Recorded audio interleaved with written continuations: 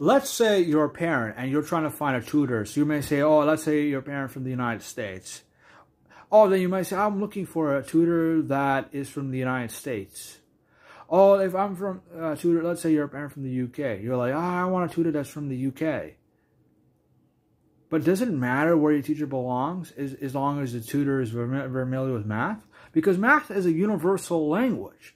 I'm sure there's different symbols and notations, because in math there's a lot of people use different notation symbols for the same thing.